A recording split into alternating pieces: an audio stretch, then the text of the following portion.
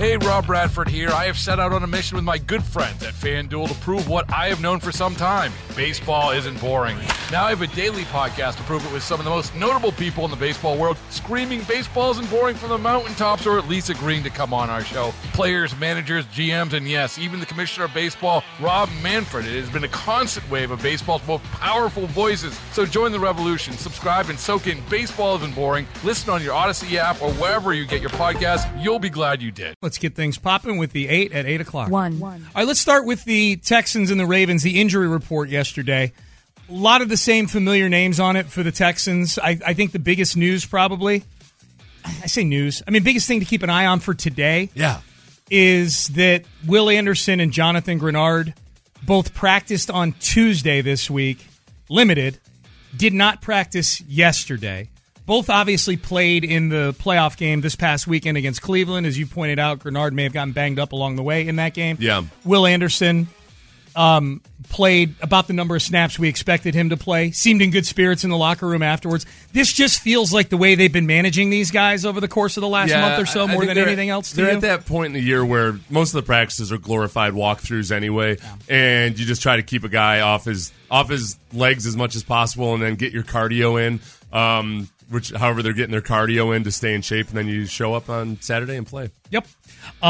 Mark Andrews back, full go at practice. Has not been officially activated yet, but he was full go at practice. They're tight ends, so it looks like we'll see. Andrews. We'll see what the team thinks he looks like in terms of being able to play in an NFL playoff game. That is a little bit able to practice. So Mark Andrews, having been gone for as long as he is, that is a big wrinkle that I think is.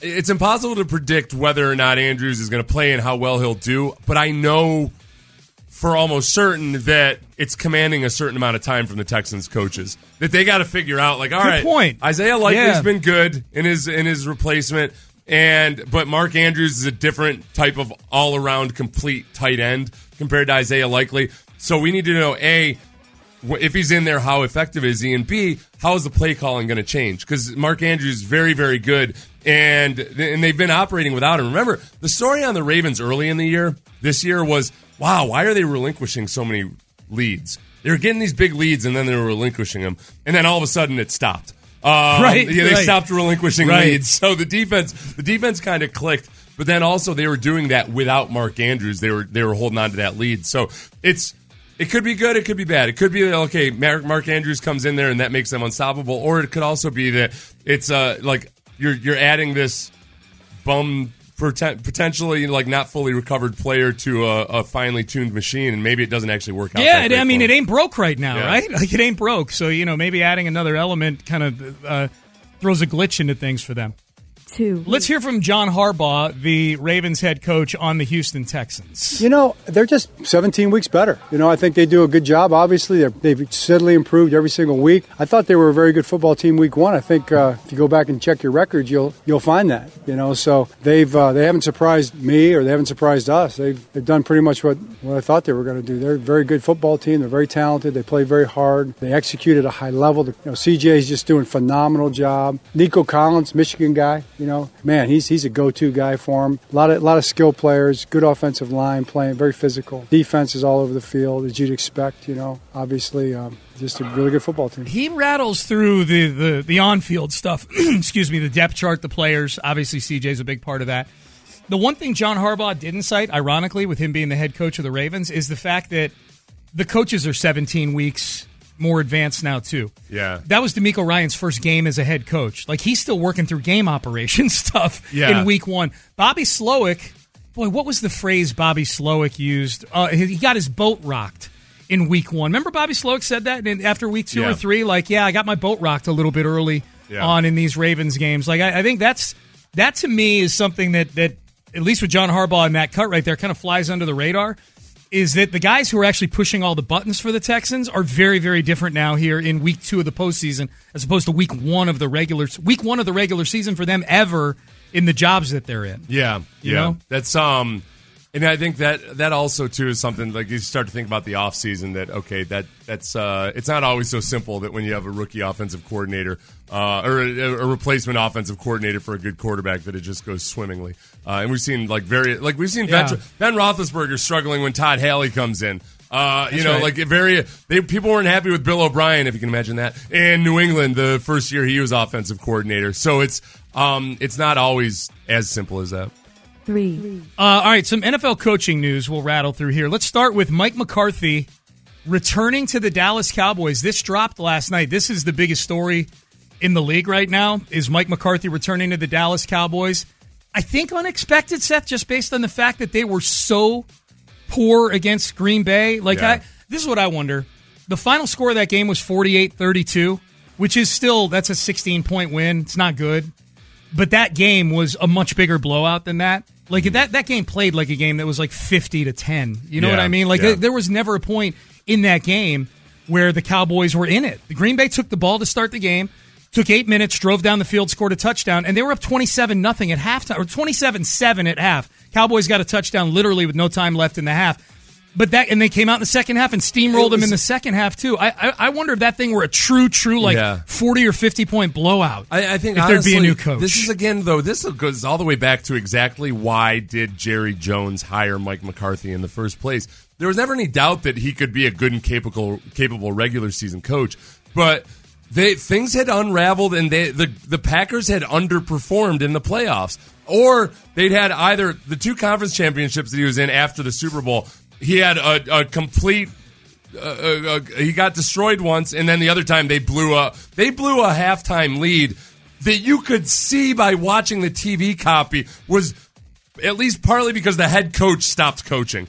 The head coach wasn't aware that Clay Matthews was injured and gone from the game. He was beaming ear to ear and like the entire third quarter because they had such a nice lead. He just let it slip through his hands, and now you're seeing the same thing. I don't know why I'm even getting kind of angry about it because it's fun to watch this train crash, but it's like on a loop. It's going to be every year. They're going to win 12 games next year. They're still a really good team.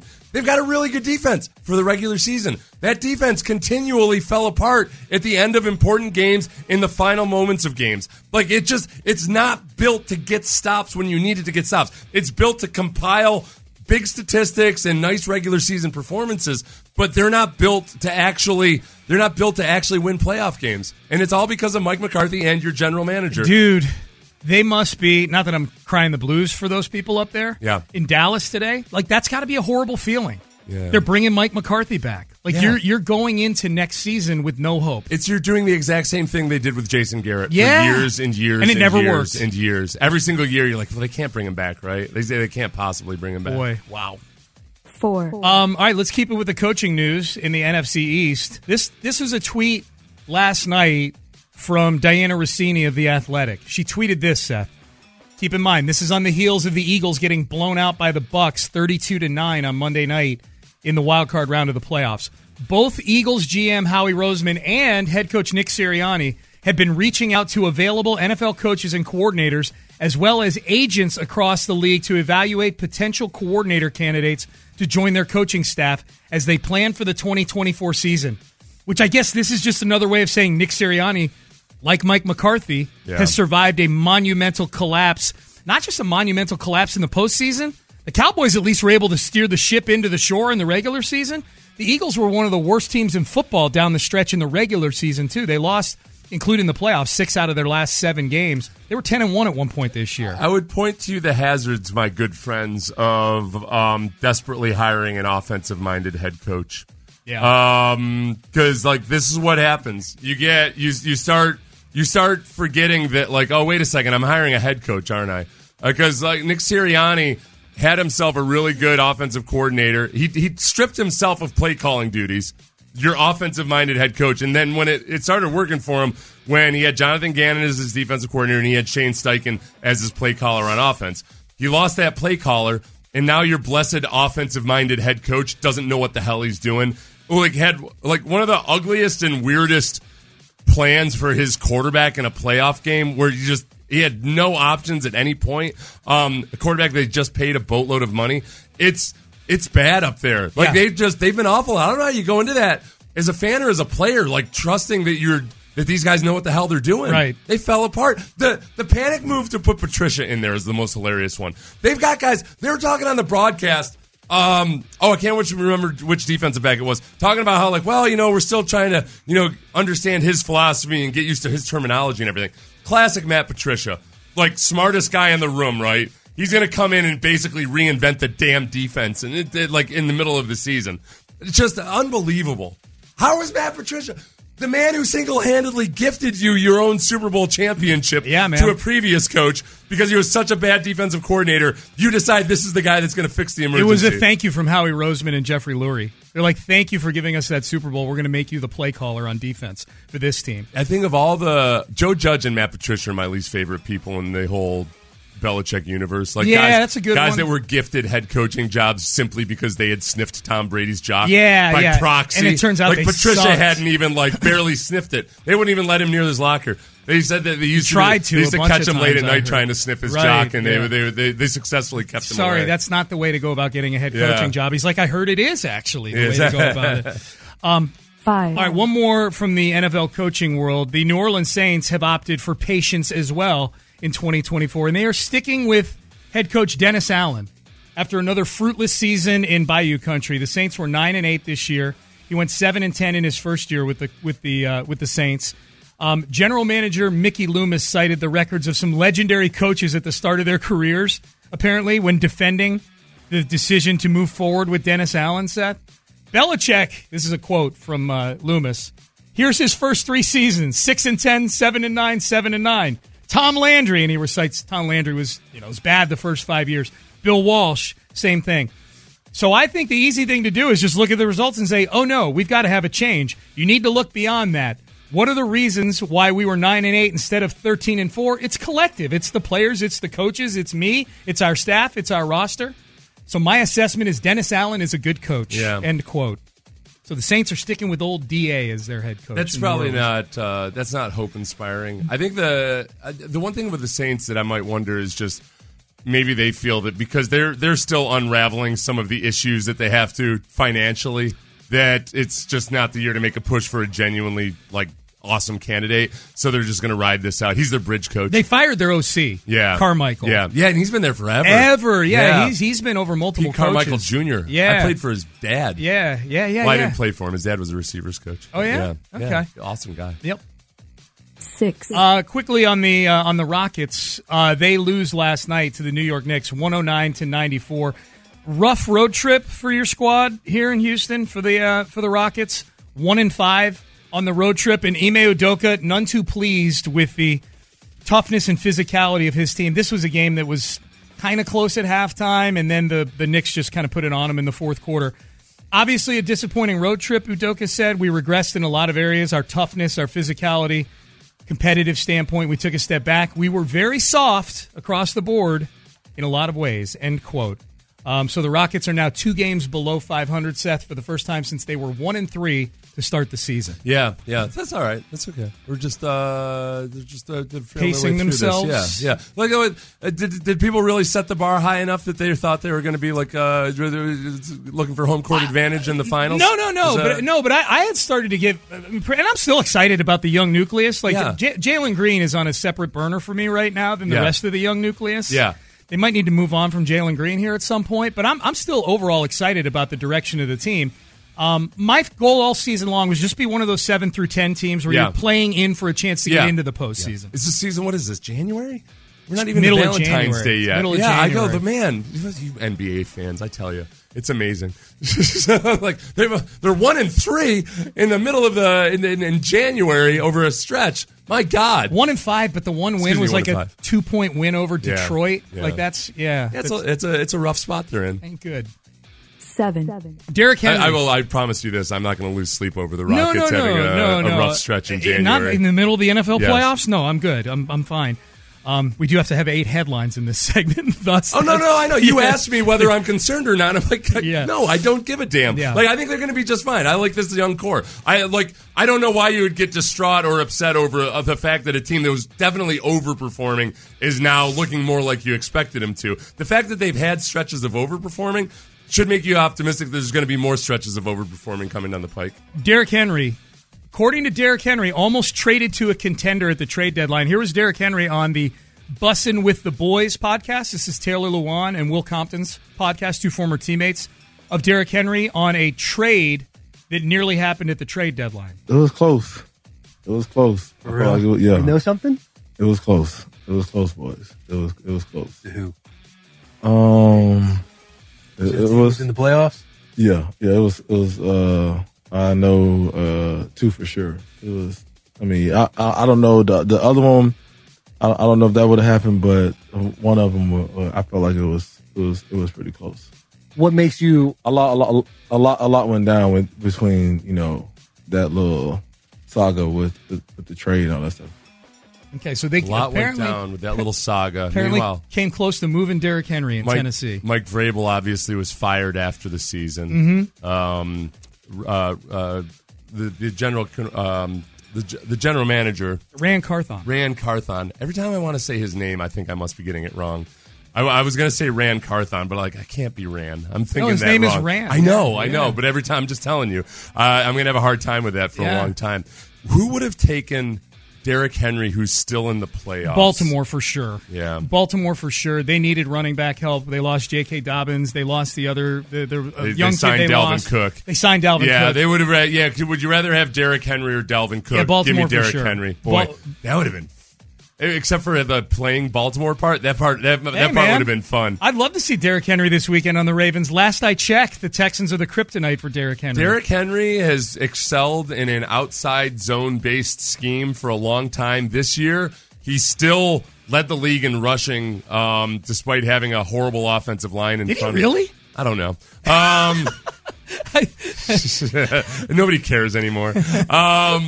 But I know he had a good year. No, overall. I do think that I do think there's a chance that he could. I think who was the best? Christian McCaffrey and then Derrick Henry. It was Christian McCaffrey, then Derrick Henry. That's right. Okay. Yeah. Christian McCaffrey by like 300 yards. Still, I wouldn't have guessed he was second Led the in the AFC league. in rushing is what I meant to say. I wouldn't have guessed that. I mean, the 2 games I saw him, he looked like trash. I know. Yeah. Oh, well, if it weren't for the Texans, he could have been close to Christian McCaffrey. Absolutely. If he had played last year's Texans, right, he would have beat Christian McCaffrey for the rushing lead. Absolutely. Yeah. Absolutely. 8. All right, last one. This is how bereft of headlines we are today. Remember Major Applewhite, former head coach of the University of Houston Cougs? He's going to be your new head coach at South Alabama. And those are your headlines. We had a tough time finding 8 of them today, man. I'm not going to lie. Well, they're not headlines. They're it's just 8 things. We had a tough time finding 8 of those 8 as at the well. Ocho. Yeah. So there you go. DeMeco Ryans, J.J. Watt told DeMeco Ryans at the end of a game last season, go make Houston great again. We were wondering if that was a precursor, if that meant that J.J. and DeMeco already knew something was in the works with the Texans. They've now both been asked about it, J.J. Watt and DeMeco Ryans, about that moment, and we'll hear from both of them on that next. Hey everyone, Boomer Esiason here. The NFL Draft is behind us and your favorite team is now gearing up for week number 1. The free Odyssey app puts you right in the middle of the pro football conversation with the biggest sports radio stations from across the country. The local voices who know your team the best, giving you their unfiltered takes on the current state of your squad. It's always football season right here on the free Odyssey app. Sports Radio 610 presents Payne and Pendergast. We'll get to Dan Orlovsky in the next segment. He had some interesting things to say about the Texans defensively against the Ravens. Ravens-Texans, 3:30 start on Saturday. Big watch party out. The Texans watch party going to be out near Discovery Green out there, right in front of the convention center. So that'll be really cool. DeMeco Ryans and J.J. Watt, this made the rounds quite a bit over the past weekend. On the field following J.J.'s last game, which was in San Francisco, DeMeco, of course, the DC for the 49ers at the time, J.J. playing for the Cardinals. They met at midfield, and J.J. Watt had a plea to DeMeco Ryans regarding the Houston Texans. Oh, how are you, Pat? Congrats, baby. Oh, congrats on a great career, man. All right? You're the best, baby. You're the best. Go make Houston great again. We'll do it. Go make Houston great again. Yeah, I love you, brother. I appreciate you. Thank you, man. Okay, so that led to some speculation, like, did they know something already? Was this already in the works? Or wishful thinking from J.J. Watt? J.J. Watt was on the Pat McAfee show for his weekly hit yesterday, and the McAfee crew asked him about his comments to DeMeco Ryans in that clip. You knew he was going to be the guy, huh? Whenever he was head coach of Houston Texans, you knew it was going to work, or what? I mean, I knew what I wanted to happen. I know, yeah. I mean, it's just let's say it's what is it? It's manifestation. You just put it out there in the world. Don't start, please. Yeah. Start in, bitch. Oh no! What happened? Am I going into an ayahuasca retreat? Okay. What happened? Pablo Sanchez. I thought we were having a good week. Yeah, that universe stuff. It's big, man. Manifest it. Did he mean manifest destiny? No. Like in the book The Secret, they talk about you manifest things by basically putting it out into the universe. Oh, okay. Like believing it, and then it becomes true. Gotcha. And everything. The reason I didn't know that it was in a book. It's no. You see it.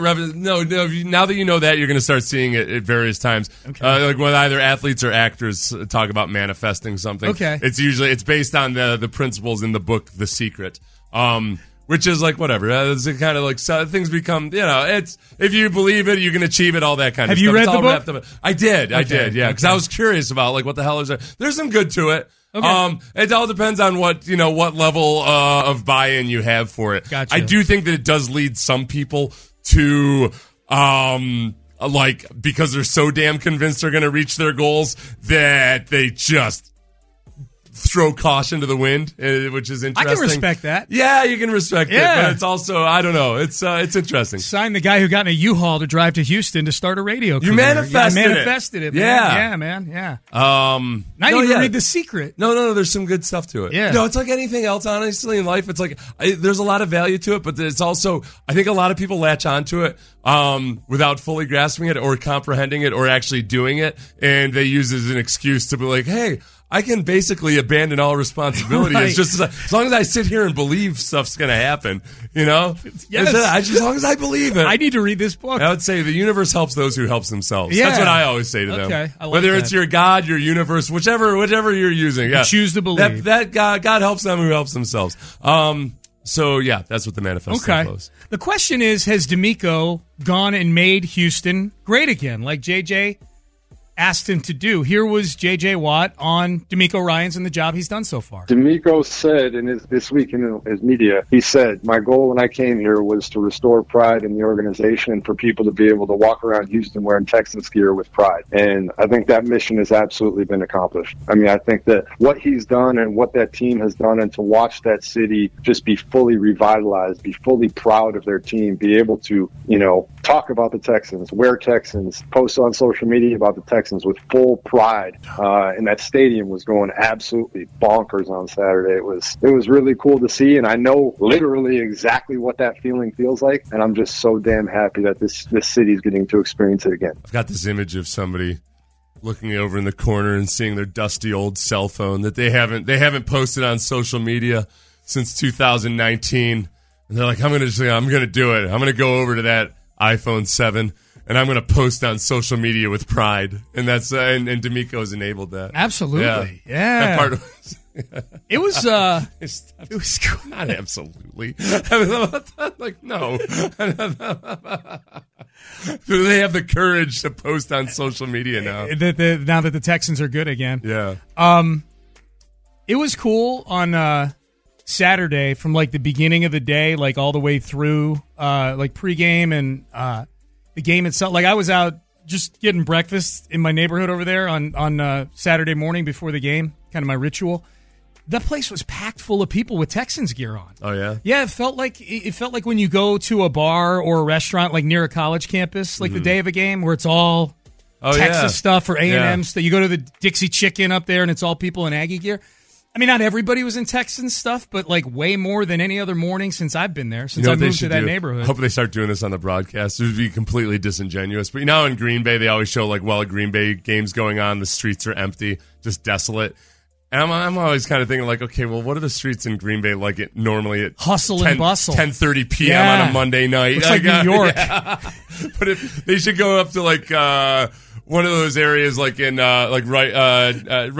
area right north of Rice University where those like tree lined streets and everything. Oh yeah. They're super quiet and everything. And just like take a shot of them. It's not West U, but like north of the university. That area right there. We had a long talk about this. It's not West U, but whatever. But they're very quiet streets. Just do that and show how desolate it is. Yeah, look how everybody's inside watching the game or they're at the stadium. Look at how desolate it is and also how very rich everybody is. Yeah, exactly. For his part in this, DeMeco Ryans didn't even remember the exchange with J.J. Watt that we played a short time ago. I did not remember him telling me that. But I mean, JJ, I think that game there was cool moment for me. I was able to be here with JJ in his first game and then be on the sideline as a coach to see him play his last game. And man, he had a really good game versus, I think he ended up with like 2 sacks. It just shows JJ is just an unbelievable player. And I'm thankful to call JJ a friend, right? Thankful to have played with him. Truly great player, Hall of Fame talent. To be able to play with a guy like that, man, I'm thankful for that moment to share with JJ. Haven't seen the video. Not sure what I said in the video, but hopefully everything worked out. Just it was good. All right. Yeah, it was good. Felt to me like he was nervous that somehow this might be considered tampering or something. Like I was talking to him. I was talking to an active player about my plans for next year. And oh crap. That would be. I mean, honestly. No, you do have to be paranoid legit. about that stuff. I almost did feel like he was kind of like, all right, I don't know exactly what the deal is here, but okay, that's. Yeah. DeMeco Ryans was asked this question. Is he making Houston great again? I think when I took over the job here, one thing I wanted to just instill in the entire city was pride back into our team here, right? So I want people around the city to be proud of the Texans, right? Be able to wear their Texans gear and wear it proud. So I'm starting to see a lot of Texans gear around the city. Starting to see a lot of smiles. We go out to restaurants. A lot of people are excited about the Texans and what the men in his locker room have did on the field, right, to get the city excited about the Texans again. And that's what it's all about. Our guys done a tremendous job of regaining that respect, regaining that pride in our team, and that's one thing I wanted to do when I took over here. A text from a buddy yesterday who was having a hard time finding Stroud jerseys. Really? Yeah, that's what he told me, yeah. Southampton Place is the place you would go. North of Rice. Oh, University. that's the neighborhood? That's the neighborhood, okay, yeah. Okay. Where like you can find your Stroud jerseys. Yeah, that's right. We've had this conversation before. Yeah, because I get annoyed because then if I check the text line, there's going to be 300,000 people saying it's West University. Yeah. It's not. He had a hard time finding a Stroud jersey? My buddy did yesterday, yeah. Huh. I said, that's a good thing, man. That's a good sign. I was reading about the people that did the initial advertising campaign for Squatty Potty. And they ran out of Squatty Potties because they were some of the first people to advertise on YouTube, and it just blew up like crazy. Facebook, I think, first, but then like people were already advertising on Facebook, but YouTube, like nobody was advertising on it yet, so they got so much advertising super cheap. And this is when it was super effective, but nobody realized it yet. So they ran out of Squatty Potties, much like your CJ Stroud jerseys. Same thing. Yes. I'll bite. What is a Squatty Potty? You put it in front of your toilet and you put your feet up on it, and it puts you in the ideal position to help the peristalsis, the poop move through your bowels. Yeah. Okay. Like in a lot of Asian cultures, people squat to poop, which is probably the better way to do it. The problem is in our country, we like to sit. Well, squatting sounds like work to us. Right. Yeah. My quads are going to burn while I poop. You go to some countries, and when you go into a public bathroom, it's like there's a hole in the ground. Right. And you better learn how to squat right quick. They don't have you can't be like, sir, can I have the Squatty Potty? So, is it an apparatus you put like in front of the toilet or on the toilet? So. Let's look it up right now, and I'll describe it to you. But it goes like around the base of the toilet. Around the base of the toilet. Yeah. Okay, Ben, do you own one? Yes, I do. Do you? Does really? It help? Does it work? Yeah. Okay. Hit or miss. Here it is. Look at this young lady. Ben's digestive tract. Did not know that was going to become a topic this segment. So it went crazy. I see. Oh, okay. And so that's a young lady squatting on a toilet. She's got her pants on. That's her first mistake. Oh, It's going to be hard for her to get the squatty potty to work properly. That feels like a big waste of money. She's got her pants. If you've got your pants on. White pants pulled up to the waist. I mean, in the dry cleaning bill that's going to come with that, white pants, it's not even going to blend in. She's got the old school PJs on, maybe with the back door, the barn door on the back. Lady, you're doing this all wrong. So funny. I can see where that would work. I want to say it was Mr. Beast, like that was one of the first things he consulted with. I might be way off, or no, it was somebody else. But they created the unicorn sitting on the squatty potty, and that was like a big viral. How much is it? Advertising campaign.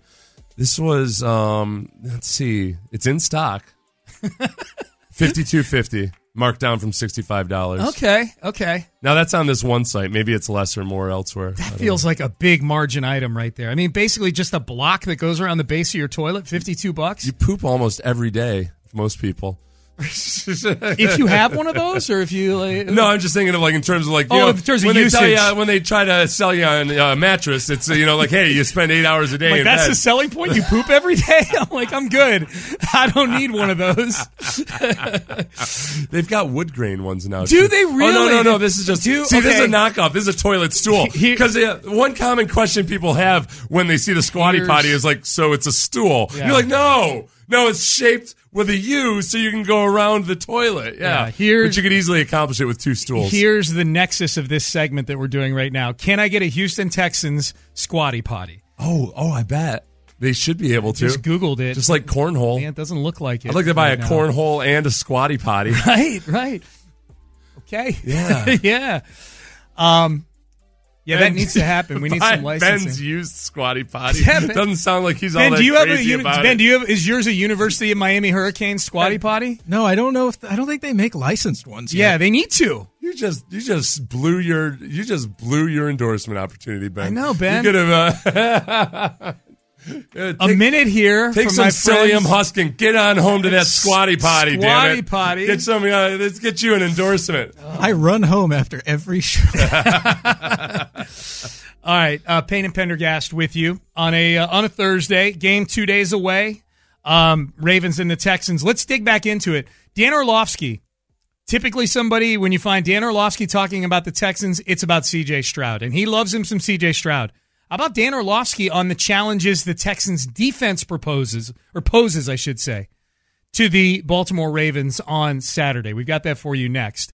Live from the Twin Peaks studios, Sports Radio 610 presents Payne and Pendergast. Hi, Payne and Pendergast with you. Good to be with you. Boy, Squatty Potty getting a lot of love on the text page. Ben, you got a lot of people in Squatty Potty Army with you, man.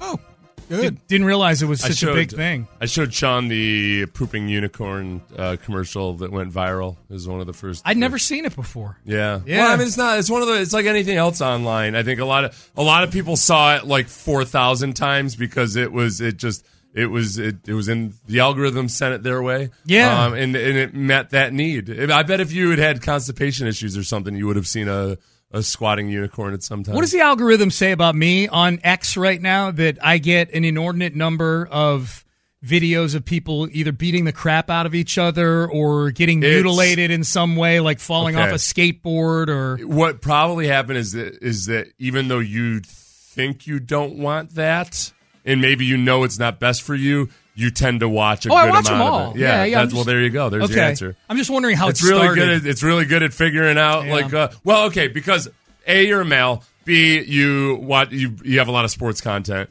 At some point, they probably directed it to. I'm sure that's a really heavy demographic of people that like the fight videos and stuff. Yeah, so they dabble a few your way. And even though you think, like, God, I don't need to see this, you find yourself watching it for like 5 minutes. Right. Twitter has always been really good at giving you the things that you believe you don't want, or think you don't want, and yet secretly you can't get enough of it. Yeah. Which is why sometimes you have such an icky feeling on there. That was pre Elon Musk and everything. It's just Twitter's been always really good at tweaking people and like kind of whatever you believe, whatever your belief system is, they're going to find the most objectionable person that believes the opposite, and it's going to find your way to your algorithm. Okay. And it can be very. So if you're conscious of that, you can kind of mute and say, like, if you put a little effort into it, it'll realize like, oh, okay, this guy definitely doesn't want this, or at least his overall experience on Twitter, he's going to leave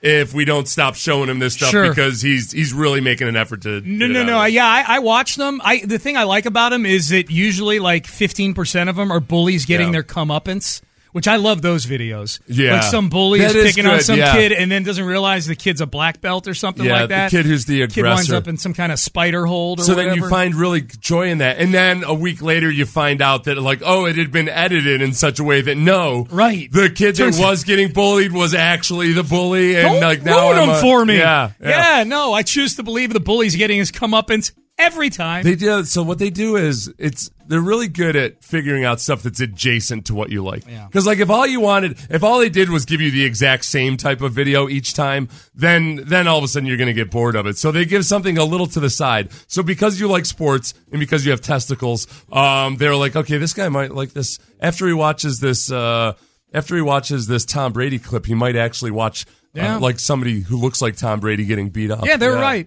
Yeah, they're right about that. Very little politics on my timeline. Yeah, minimal politics. You know what? That's okay. I'll give Twitter credit for that. Yeah, because for a long time it was like when politics and sports all of a sudden just collided. It was rough. Yeah, and it didn't seem like it did a very good job at all of separating the two. You're right. I haven't had that conflict anymore. I like to stick to just sports. Yep, okay, it's been good. Sports and people getting the crap kicked out of them. That's my timeline right now.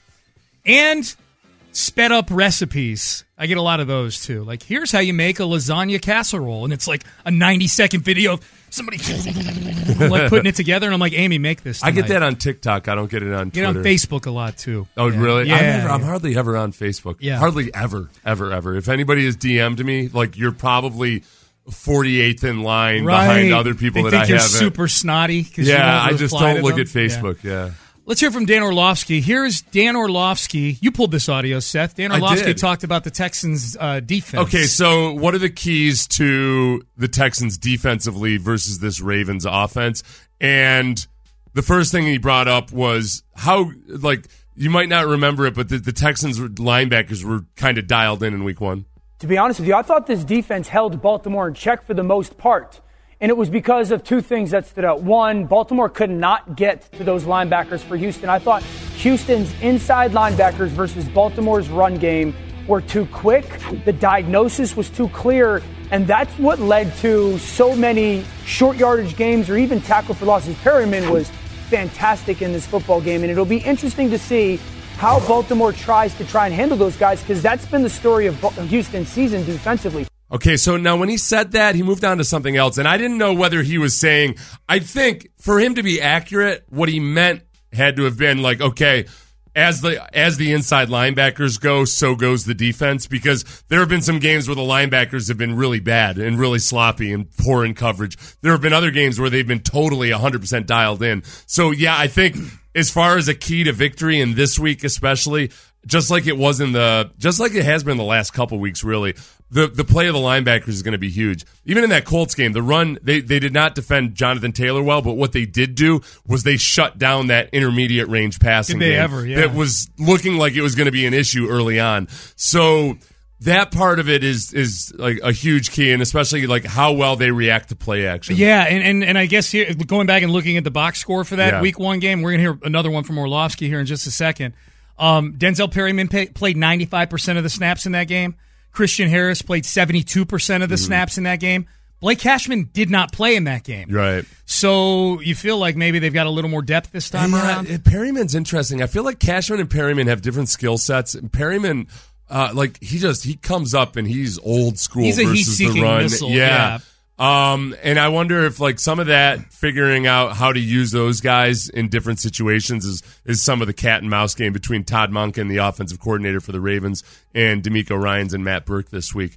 The other big key that he said defensively was how well the Texans blitz and then how well the Ravens pick up on it. For Baltimore offensively, are you going to be ready for the certain and specific pressures that Houston's going to bring if you can get into those third down situations? Right. So, and he went on to show like a lot of film-heavy examples that don't look good on radio, or you can't see on radio because we're on radio. And thus they look terrible, yeah. Like the Texans' blitzing on 3rd and long, especially like in definite passing situations, and then also versus the run sometimes on 1st and 2nd down, like that. There have been moments where they've been really, really good with it. I think they've got increasingly better at it in key situations and in the 4th quarter, especially over the last few weeks. So that versus Lamar Jackson, and some of what the Texans did versus Joe Flacco was they started off kind of vanilla in that game, and then they got increasingly complex just in terms of disguising things, rotating the safeties at the snap, all that stuff, and ultimately it worked out really well in confusing Joe Flacco. So Lamar Jackson, who does not have the same turnover issues that Joe Flacco does, can you dupe him into a bad decision? The Texans did have an interception in the first quarter of that game, and you know who it was that started it was Will Anderson. Yep, Will Anderson came inside on a game and was hitting Lamar Jackson as he threw the ball, and Steven Nelson made a nice play on the ball for it. If I remember correctly, too, Jalen Petrie was having a pretty good game that day before he went out with the chest injury. Remember Jalen? Jalen missed a couple games after that because he was spitting up blood. He had a bruised lung. And he got a bruised lung because he came free on a blitz on Lamar Jackson, and I think Lamar's knee hit him in the chest. That's what's been interesting about the Texans over the last few weeks. I think that earlier in the season, I would say, all right, right down the center of your defense is what you have to worry about. And like very early in the season, at times, all right, I don't know about these defensive tackles and these linebackers against the run. Over time, that turned into very much a strength, especially the defensive line versus the run. I think likewise, versus the past, the safeties and the linebackers have been a big liability at times this season. I think they're rounding into very much being an asset, like Christian Harris getting that pick 6. And that's where a lot of the regular season stats and everything else you got to throw out the window. The whether you believe in peaking at the right time or not, what I hope for this week is that, man, the Texans in a lot of ways seem to be peaking at the right time. It seems like C.J. Stroud and Bobby Slowick are very much on the same page, and they're just making a lot of things happen that feel like the culmination of an entire year of building to this. Defensively, I think it's starting to look more and more like the defense that DeMeco envisioned, and that some of the younger players on that defense are able to do some of the more nuanced and veteran things that can confuse a quarterback. Not to mention, and then the first, like, the biggest thing is just the brute force trauma of having a good pass rush off the edge. Yeah. And up the middle. Just that pass rush, those 4 guys up front, like as it has been the last couple of weeks, if those guys can rush the ball as well, rush the quarterback as well as they have been over the second half of the season, really, which is a big challenge versus this Ravens offensive line. No doubt. That's the huge key to the game. No doubt. All right, Payne and Pendergast with you. Game on Saturday, 3:30. Seth and I have you for Texans Countdown starting at 12:30. Big one. Biggest game in franchise history coming up this Saturday.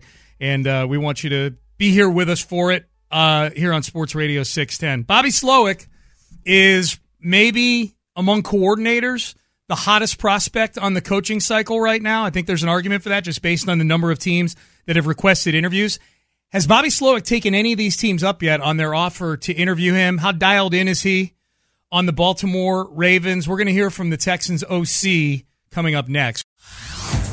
Hey everyone, Boomer Esiason here. The NFL Draft is behind us and your favorite team is now gearing up for week number 1. The free Odyssey app puts you right in the middle of the pro football conversation with the biggest sports radio stations from across the country. The local voices who know your team the best, giving you their unfiltered takes on the current state of your squad. It's always football season right here on the free Odyssey app.